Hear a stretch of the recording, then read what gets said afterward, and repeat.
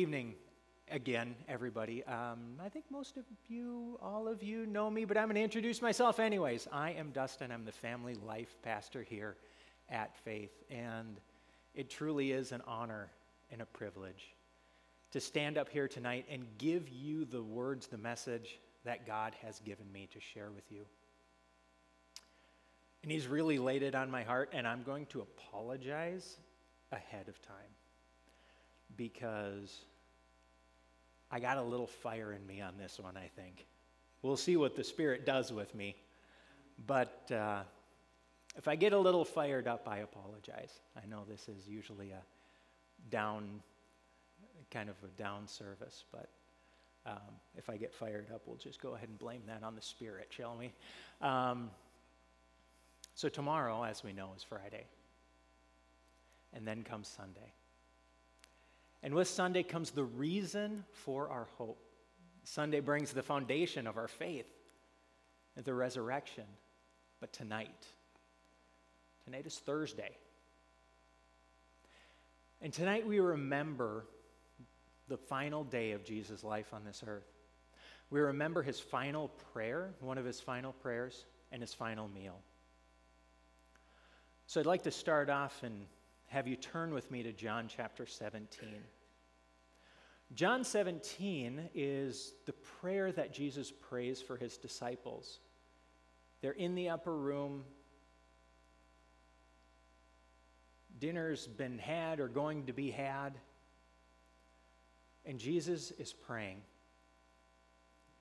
And we're going to start a little bit earlier than this particular verse, but I want to point this out to start with. I am praying not only for these disciples, but also for all who will ever believe in me through their message. Jesus is praying for us. He is inserting us into his prayer. He is now praying for you and me, and he's praying for us as we are right here, right now. I think that's incredibly powerful, but I also think that what comes right before that is part of this as well. And I say that because sometimes when I pray, I go, oh yeah, I was supposed to pray for that too. And I kind of go, okay, so I'm going to backdate the prayer. Is that a thing? So I think we're probably included in what comes before that. And if that's true, then the whole thing is very powerful indeed. So follow along with me. I'm going to read the whole thing, verses 13 through 23. Now, this is Jesus praying to his Father. Now I am coming to you. I told them many things while I was with them in this world, so they would be filled with my joy. I have given them your word, and the world hates them because they do not belong to the world, just as I do not belong to the world. Next, please. I am not asking you to take them out of the world, but to keep them safe from the evil one. They do not belong to this world any more than I do. Make them holy by your truth. Teach them your word, which is truth. Just as you sent me into the world, I am sending them into the world, and I give myself as a holy sacrifice for them, so they can be made holy by your truth. I am praying not only for these disciples, but also for all who will ever believe in me through their message. I pray that they will all be one, just as you and I are one. As you are in me, Father, and I am in you, and may they be in us, so the world will believe you sent me. I have given them the glory you gave me, so they may be one as we are. I am in them, and you are in me. May they experience such a perfect unity that the world will know that you have sent me and that you love them as much as you love me.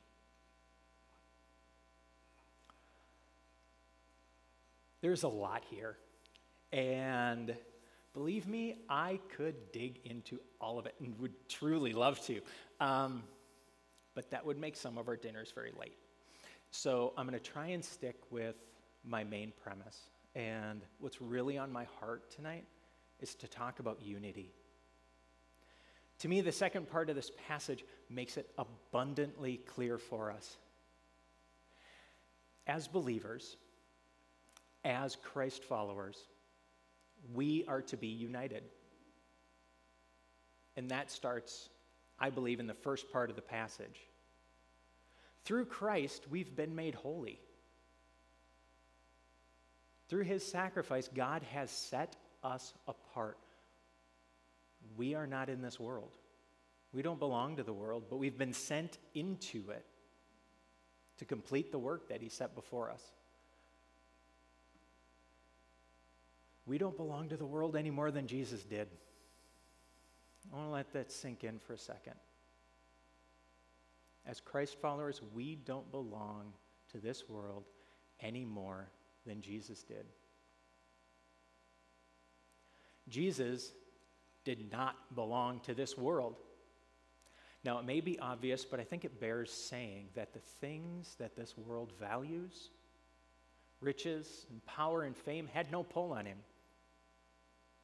He didn't even value his own life the way the world does, the way the world says he probably should. His wealth was knowing that God would provide everything he needed. His power was in his reliance on God. And the only notoriety that he cared for was the kind that gave glory to God. And this is what he wants for us. This is what he wants for you. This is what he wants for me. He wants us to be set apart for the kingdom. This is where we start a kingdom mindset. This is the first step to unity. And recognizing the true depth of our call to be holy is the first step. Being one with Jesus is the second. Jesus prays we will be one with him just as he is one with the Father. And we've heard this before, but have we understood it? It's going to be easier for us to understand what it means and how we get to be one with him if we understand how he is one with the Father. So let's start there, and I am going to actually start with what I don't believe that this particular oneness is. See, I don't believe that he's talking about a Trinitarian oneness. I don't think he's talking about being the Son of God and being part of the Godhead in this particular part of the prayer. I don't think that's what he's talking about, although that certainly has helped him model what I think he is talking about. And what I think he is talking about is the oneness that comes from his will matching God's will. There's an agreement and an understanding between Jesus and God. Jesus knows God. He knows him. They've been forged together in the bonds of relationship. Jesus knows and understands his Father as intimately and as perfectly as anybody ever can. And as intimately and perfectly as any of us can ever understand another person. And in that, he has chosen to align himself with the desires and the will of his Father, regardless of the worldly consequences. Jesus is in complete agreement with the Father. They are of one accord. And I think that's the type of oneness that Jesus is talking about here. And certainly it goes deeper than agreement. But I think for our purposes here tonight, and again, in the interest of time, I think we can stick with agreement as kind of our main focus for it. So Jesus knows the Father perfectly. He knows him intimately. He knows exactly what the Father wants for him. He knows what the will is for him. And Jesus has made the choice through his own free will to pursue the will that the Father has for him. So now let's take that to the next step. God's will for us. How are we in Jesus as Jesus was in the Father? Have you forged a relationship with him? Do you know him well enough to understand his will for you? Have you made a choice to agree with that will regardless of worldly consequences? And I know these are harsh questions, or could be read as harsh questions, but they're true. They're real. I have to ask myself these. Have I made the choice? Have I chosen today to agree with the will that God has put in front of me, regardless of the consequences? Have I chosen to be bold for the gospel today? And some days, if I'm honest, the answer is no.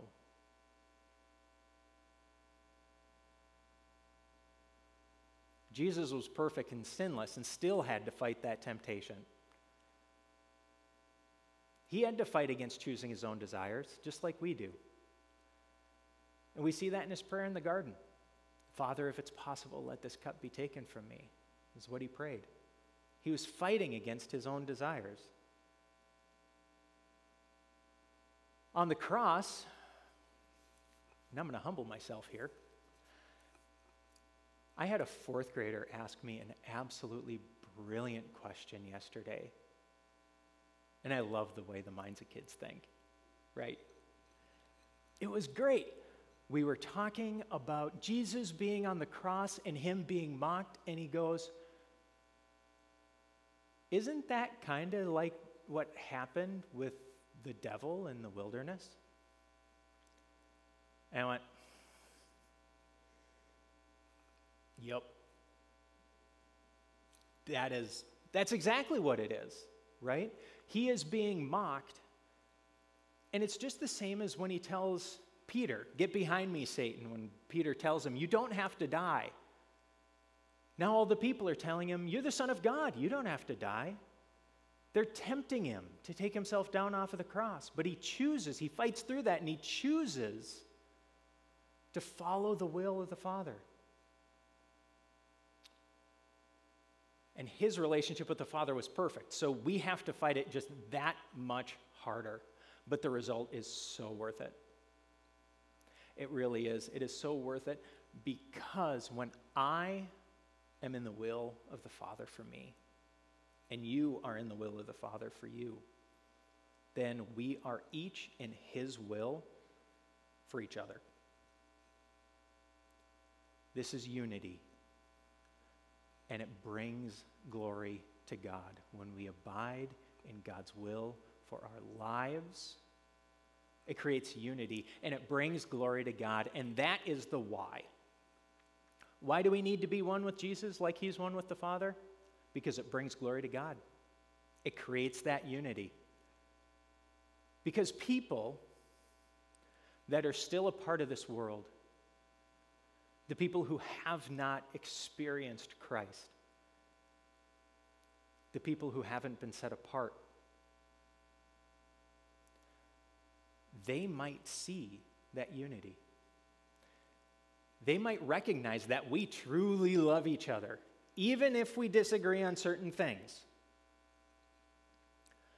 We can disagree on cyclones and Hawkeyes and still love each other. We can disagree on Apple versus iPhones, or Apple versus Android. Apple versus iPhone is the same thing, right? Some people are Apple, some are Android. Okay, we can even agree on something so divisive as vegetarian. Some people are vegetarian. Some people just want bacon on everything. These preferences, they don't inherently have an impact on God's will for us. They don't impact our unity.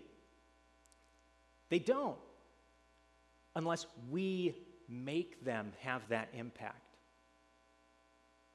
Now, I will just sidebar, and I'm kind of preaching myself here, right? To the people who like bacon on everything, we got to show some restraint. Just because we want bacon on everything doesn't mean we have to have bacon on everything, but I digress. God gave us different options different choices in life, different things that we can like, different preferences to have to complement our free will. What's the point of giving us free will if he doesn't give us choices along the way? So he lets us choose between Hawkeyes and Cyclones. Why? Because if there is only one team, who would they play against? But when we choose his will for our lives, the differences, they remain. But they simply don't matter. They don't. I think this is true unity. When we love each other for our love of Christ. I want what Christ wants for me, and what Christ wants for me is to love you. Not because of some common ground, not in spite of some difference, simply because he wants me to love you. That's his will for me. That's part of it. I know that because the Bible says it a bunch of times. We're supposed to love each other. That is true unity. And it's so important because people, like I said, the people that are not yet set apart, they're being trained for divisiveness. They're being trained. They're learning how to separate from each other, how to separate from people. They're practicing disunity in a lot of places, in a lot of ways, and not all of them. I get that. But this is what's coming in our world. This is what we're seeing. They're looking at us. They look at you, they look at me, and they are looking for those differences. So when they see us, with our many differences, and our love that transcends all of them in Christ. When they see that, when they find our unity, they see the love of Christ, and that brings God glory. Amen? Some of those, not all of them, but some of them who see that unity, who see us loving and different at the same time, will soften their hearts. Some of them will seek Jesus. Some of them will become believers and make Jesus the Lord of their lives.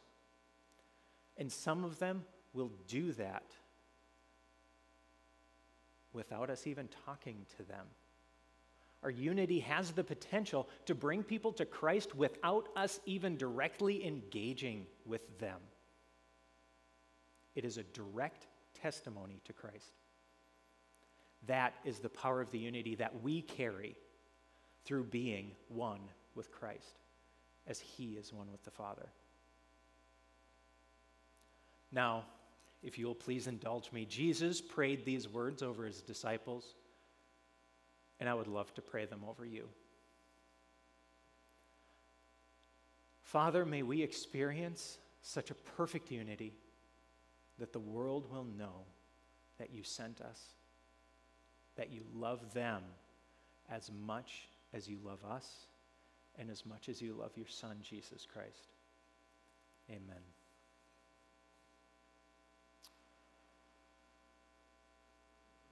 So now, we're going to move into a time of communion.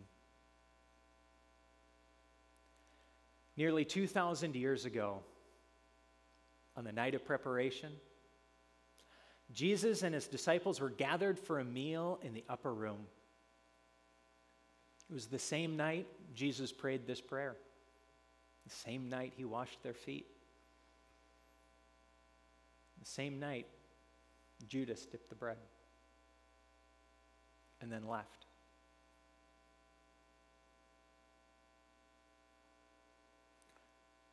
It was there, in that night, in that place, that he took the bread and he broke it, and he gave thanks, saying, "Take this and eat. This is my body that is given for you. Do this in remembrance of me." And it's that night after supper that he takes the cup and he proclaims, "This cup is a new covenant in my blood between God and his people. Take this and drink, and do this in remembrance of me as often as you drink it." For every time you eat this bread and drink this cup, you are announcing the Lord's death until his return. I would invite you to use this time as a time of prayer and reflection. And when you're ready, please feel free to visit the table and take your communion. And at Faith, we do practice an open communion. So if you are a believer of Jesus Christ, if you believe that he is in your Lord and Savior, then we invite you to our table. Would you pray with me? Heavenly Father, we really can't fathom what Jesus is going through. We can't understand it, and we can only feel part of the weight of it. But when we seek to feel the weight of it, it's crushing. When we look at his prayer for us, his prayer for our unity, when at the same time he's in so much turmoil, Lord, we thank you for the heart that you gave him for us. We thank you that he fought through temptation and went to the cross, that he loved us enough to give up his own will to yours. Father, I ask that you strengthen us so that we can do our best and be strong enough to follow your will for our lives instead of our own. To be bold for you and to be bold for Jesus. To love each other just because we love you. And to have that perfect unity that Jesus prayed for so long ago. Father, we lift our prayers to you in the name of your Son, Jesus Christ. Amen.